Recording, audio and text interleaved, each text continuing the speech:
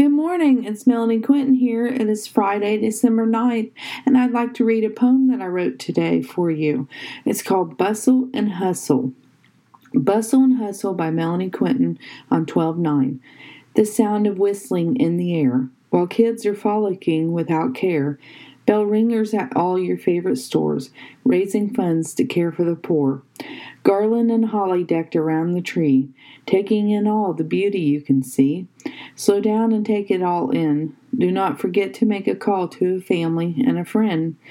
For once it is all said and done, did you take the time to go and have some fun?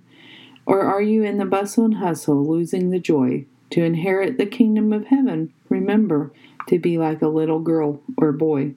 Enjoy yourselves this Christmas season, remembering Jesus is the reason.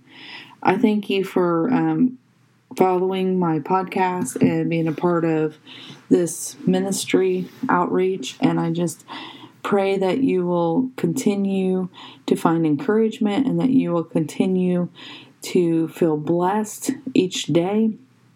If you ever have any questions or any prayer requests or what have you, you can always send a prayer request to the email that is attached. And that's daily devotionalspodcast@gmail.com. Thank you. Hope you have a blessed day.